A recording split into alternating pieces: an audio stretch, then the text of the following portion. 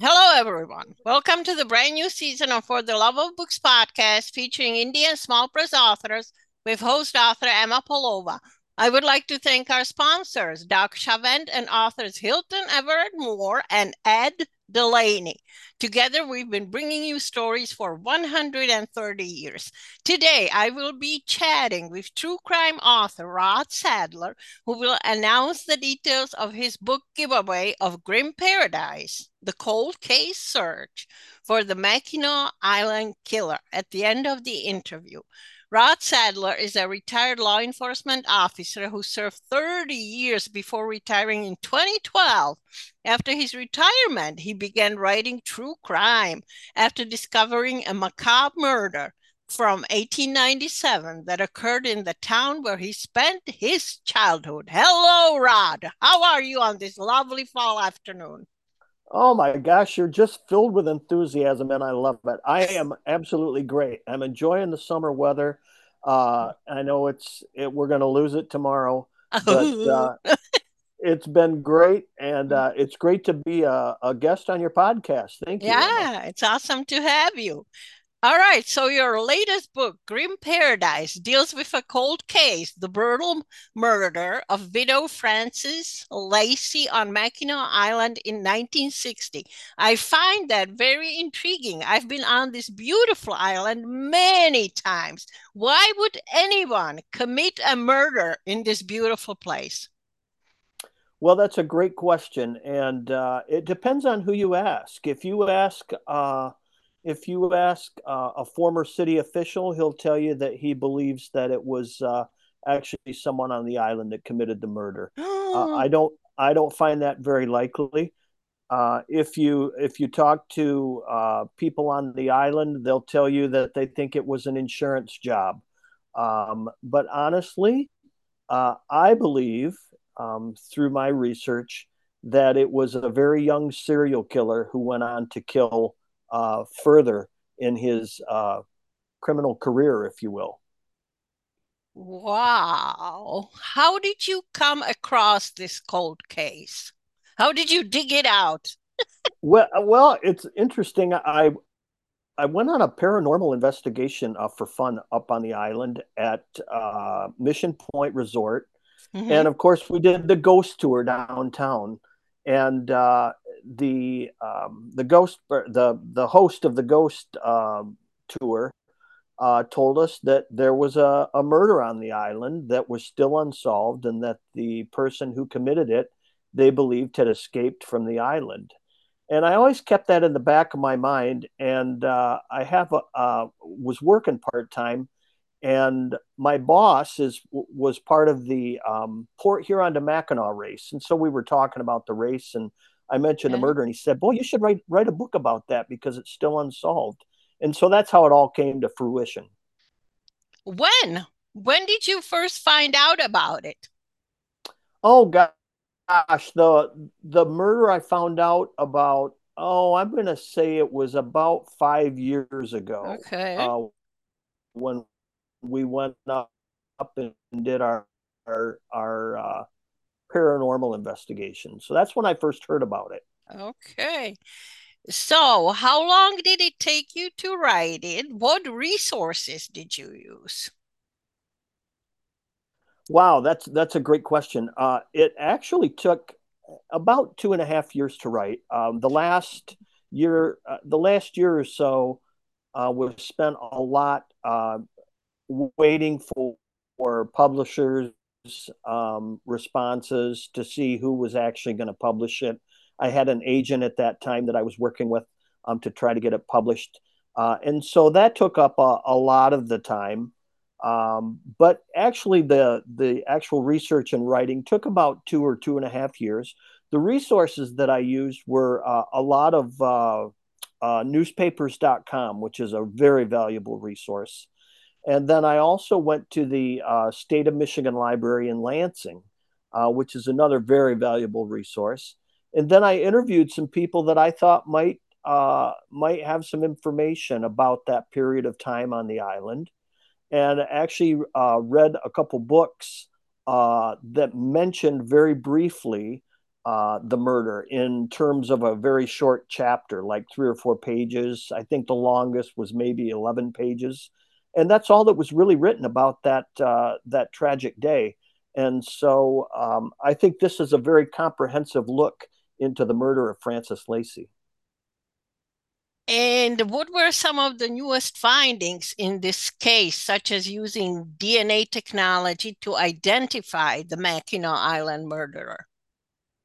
Well, uh, interestingly enough, all of the research that I did, in all of the research that I did, nobody mentions the evidence that was found.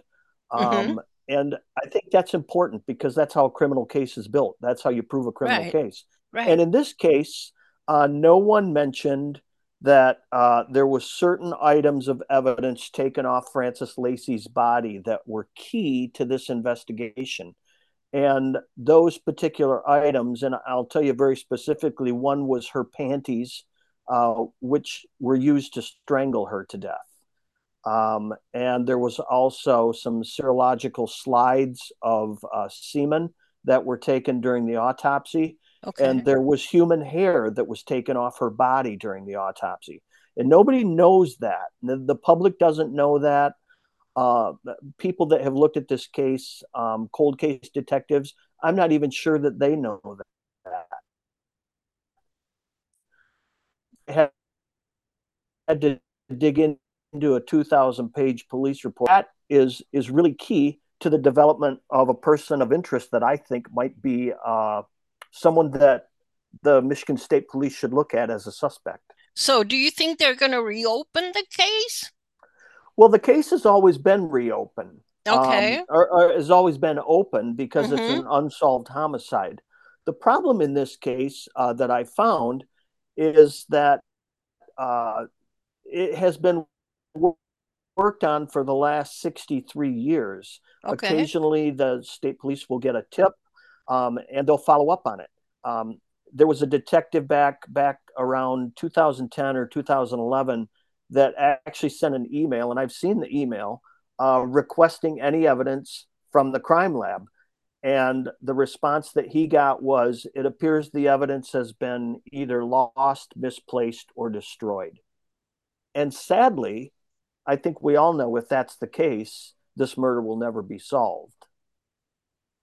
Because the evidence has been deliberately destroyed? Possibly, yes. It's either been misplaced or lost or deliberately destroyed, and not in a malicious sense.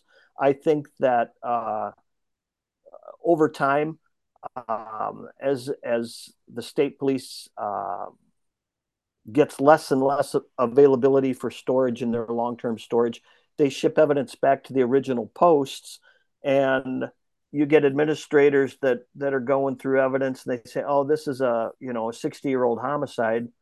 This will never be solved, let's just get rid of it. I'm not saying that's the case. I'm saying that that's a possibility. I think the best thing to do would be for the state police to actually look through their evidence storage facilities at both the Marquette Post and the St. Ignace Post to see if that evidence can be located somewhere. Okay. All right. What was the biggest challenge in writing Grim Paradise or any cold case story? I mean, there's got to be a common thread, right? And Well, in this case, there's very few people to talk about that okay, remember it because it is 63 years old. 63. In this case, I was able to speak with some island residents that were elderly that remembered it, and really they just offered a sense of what was going on the island at the time and how frightened people were.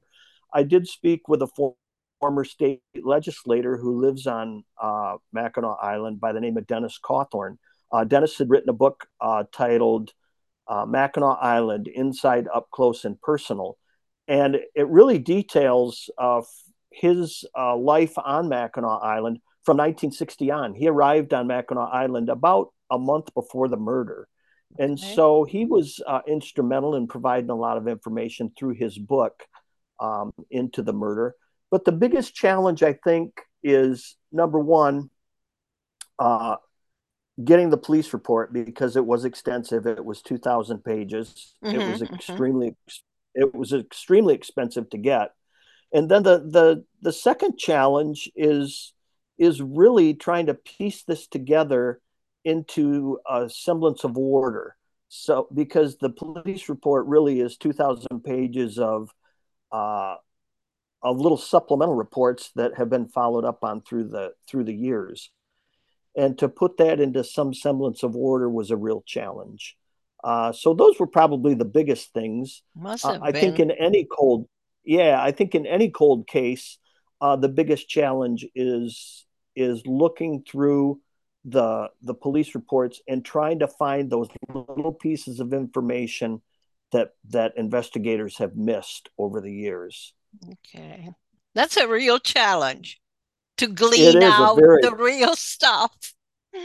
Absolutely, it's a huge challenge, but I think I did a good job. And I'm certainly not here bragging.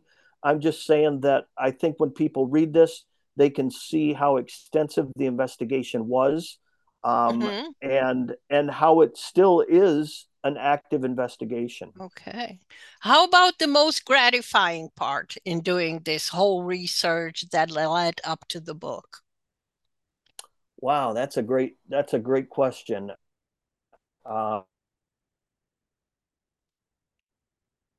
Um, I don't know that people are paying attention to it now. People are wondering, Mm-hmm. who did kill Francis Lacey, and who Uh-huh. is this person, and why is he a person of interest in this book? And it gets people to thinking, including the investigators. I got an email from a detective sergeant on no, in St. Ignace, whose jurisdiction obviously is Mackinac Island, Mm-hmm. and he said that he heard that the book was published, and he was looking forward to reading it, and hopefully that will light a fire under him to take a closer look at it. That is the hope, right? That it'll, Absolutely. yes. Yes, How yes. about any surprises, discoveries, or epiphanies while writing this book?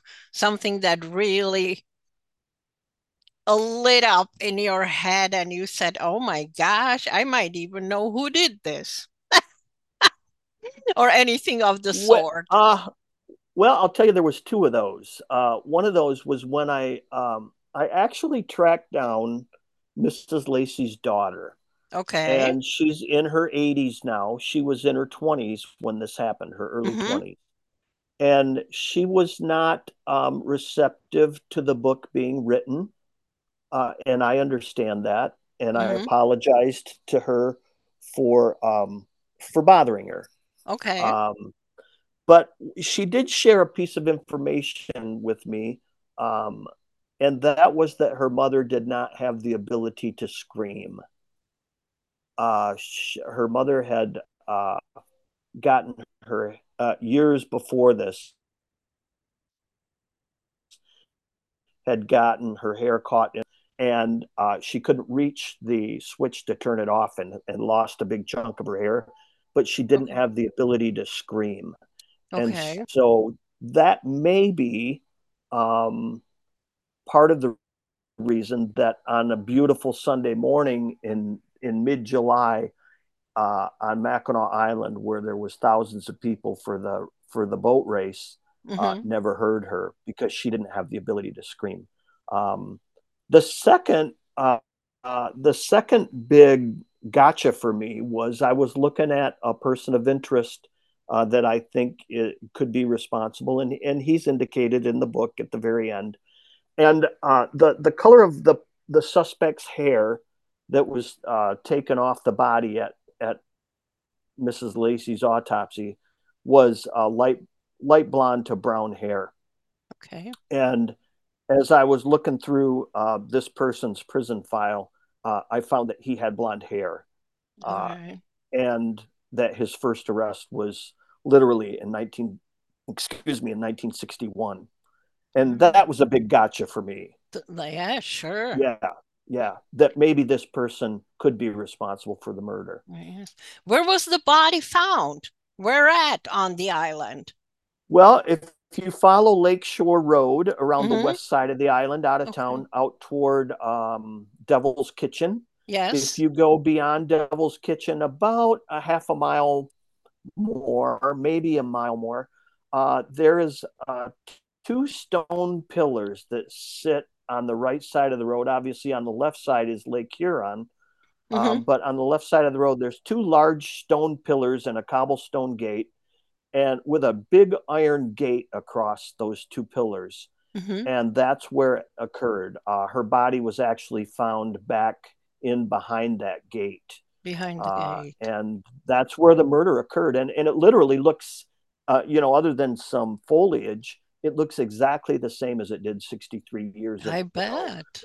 I went up there to do some research, and as I was walking along Lake Shore Road, I thought, boy, I'll never find this murder site. And I had the crime scene photos, Mm-hmm. and lo and behold, I come around the bend, and there it was. It just as clear as day. I said, "Oh my Clear. gosh, it looks exactly the same as it I did." bet. I bet. What do you feel you did right? No one could have done it like you in this case, writing this book. Well, I think what I did right was I included a lot of details that Details. the public is not aware of, and it was never made aware of.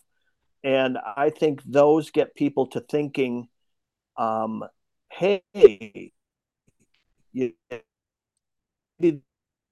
this person that's identified at the detectives in St. Louis or in St. Ignace to look at it a little closer and go, hey, I missed the part about the hair Uh-huh. being found on the body, or I missed the part about her being strangled with her own panties, Mm-hmm. things like that.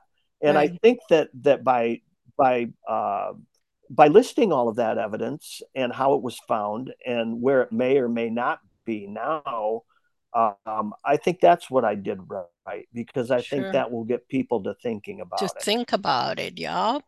What would you have done differently? Absolutely. What would you have done differently, if Uh, anything? wow. There's a second person listed in the book, and I'm not going to go into a lot of detail about Mm-hmm. him. Sure. But he is also listed in the police reports as a person who they did a hair um, comparison with his hair, and the lab technician said that his opinion was that they could have come from the same source. They compared his hair with the hair that was taken off the body at the autopsy, and his opinion was that the hairs from the suspect could have been the same hairs that came off the victim. And I didn't follow up a lot on that, and I probably should have, but the case is still open, so who knows what'll happen. Who knows, right? Exactly. Exactly. What have you learned about yourself from writing this book? Well, I think I learned with every book that the secret to good writing, and honestly, I'll be perfectly frank with you, Emma. I don't consider myself a very good writer, but everybody else apparently does. Uh, and I think that every time I write a book, I learned that patience is the key. I'm reminded that Yes. patience is the key, not only in researching it, but in writing it, because you want to give a voice to Mrs. Lacey in this case. And in Right. my previous books, I wanted to give a voice to the four murder victims that Don Miller killed in my book Killing Yes. Women, and in my first two books. And so that's uh, my biggest goal is to improve my ability to give that voice to the victims. I think that's the most important part about my writing. That can be difficult. Very difficult. Yeah. Yes, I found that out. Yeah. What are some of the takeaways from Grim Paradise? Oh, the takeaways. Boy, that's another great question. Never give up, I think, is a Yeah. huge one. If you look at the any news report uh, nowadays, if you get on LinkedIn and follow the DNA projects, every day they're identifying murder victims or missing people Mm-hmm. or bodies that have been found through DNA. And DNA. I think that's the big takeaway, that technology today is nowhere near what it was 63 years ago. And with Right. that technology, um, a lot of murder cases and a lot of sexual assaults and a lot of other crimes can be solved, um, if if things are done correctly. Yes. Can you give us some tips on how to write a true crime story? Do you have to be a law enforcement officer to write true crime? I don't know too many authors who write true crime. I'll be honest with you, you're the only Uh, one that I know yeah, of. I I would say that if you look at someone like Anne Rule, who wrote a lot of true crime, or some true crime, she was Mhm. not a law enforcement person, but she Okay. spent a lot of time in the courtroom.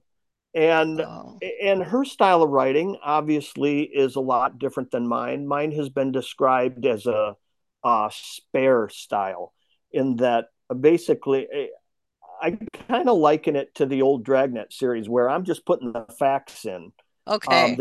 Sure. There's not a lot of fluff with Mm-hmm. mine, Mm-hmm. and I think that that is a result of my law enforcement background. You Right. know, 30 years in law enforcement, I wrote a lot of police reports, and But I you don't, have. yeah, I don't want my books to sound like a police report All yet, right. but everybody seems to enjoy that particular style of writing, Oh, at least in the book. Getting back to answer your question, I would say no, a person does not have to be a law enforcement officer, okay. but they do have to have the ability to research, because Research. yeah, they if you're going to Mm-hmm. do a true crime book, you want it to be accurate. And in order for it to be accurate, you have to do your research, because I can Mm-hmm. find out different facts about the murder. And I can find out, for instance, that they were able to take semen samples uh, during the autopsy, but then what do they do with them? Right. Or that they took Right. hair off the victim, but then Mm-hmm. how do they compare them? So yeah, it takes research to find out that they took that particular piece of evidence, but then I've got to research how they analyzed it. And Mm-hmm. so and so that's the big thing. If you're not law enforcement related, then you Okay. definitely have to be able to do your research Mm-hmm. to make it accurate. Yes. Would you do it all over again, your writing career? Do you have any regrets? Oh, no, absolutely not. I absolutely love writing, and I'm Good. actually working on my fifth book already. So, Good. What is the most interesting or bizarre thing that has ever happened to you during an in-person author's event? oh gosh, uh, I don't think I've ever really had. I think the most interesting thing is that just recently I was at the Festival of Oddities in Charlotte, and Okay. I was doing a book sale, and this really there's nothing odd about this, or you know freaky, but a young lady came up to me, and she said, "Hey, are you Rod Sadler?" And I said, "Yeah." And she said, "Do you have a sister and a brother and blah blah blah?"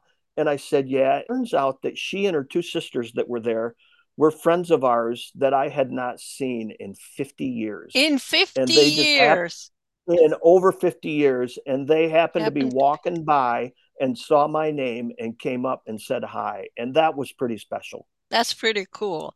Yeah. What's next for Rod on your writing journey? I have a book in the works about a child serial killer Mm-hmm. from 1985 in the mid Michigan area. And I am in the process of not only working on the manuscript, but still in the process of doing interviews and research. Okay. So it's probably another year and a half or 2 years away, but it'll be worth it. Oh, yeah, it always is. All right. Would you like to read to us? Oh, absolutely. I just got a couple pages from the end of the first chapter Okay. in Grim Paradise. So I will Mm-hmm. go ahead and start here. Yep. After an agonizingly long wait, listening to clattering dishes and waitresses yelling to short order cooks, he finally heard Marutis at the other end of the line. His colleague had barely said the word hello when the newsman yelled, "Stop the presses!" Without a breath between sentences, he rattled off instructions to Marutis, saying, quote, "We've got to make over the entire front page and the banner." After a quick recap of what he'd found out about up to that point, both men knew it was going to be a very long night. Over the previous 3 hot July days, with local reporters grasping at every bit of information that came out through the state police and the Mackinac Island Police Department, the island's weekly laid-back paper had almost felt as if it had become a daily edition. The 10-cent paper, published every Friday during the summer, covered all of the previous week's events, and just 6 days before, the modest weekly featured stories covering the start of the Chicago to Mackinac yacht race and the excitement of the visiting guests on the island to watch the arrival of the winners. Other short articles mentioned the new police chief appointed by city council, the upcoming Christmas bazaar in July, and picnickers who had enjoyed a visit to Devil's Kitchen on the West Lake Shore in 1937. Now, on Thursday night, the news spread quickly, and there was a constant barrage of interruptions as the phone continued to ring at the town crier offices for updates from media outlets around the state. The small staff worked tirelessly past midnight as they added new information and made updates to the story as they learned additional details. Hours later, the staffer was back on the phone and told Marutis, "Get the." It was past midnight, and he lost all sense of time. He knew that if the town crier hit the streets early in the morning, it would be the first paper to report the breaking news. By 7:30 a.m., Pete Marutis, now near exhaustion, was still in Sheboygan finishing the print. He wouldn't make it back to the island until he could catch the first ferry of the day. He loaded the final copy in his car and made the 19-minute drive back to Mackinac City in record time, knowing he had to make it to the first ferry. Hurrying to the dock, he could see several newsmen from around the state already waiting to be ferried to the island. Marutis quietly boarded with them, silently pushing his cart loaded with the town crier.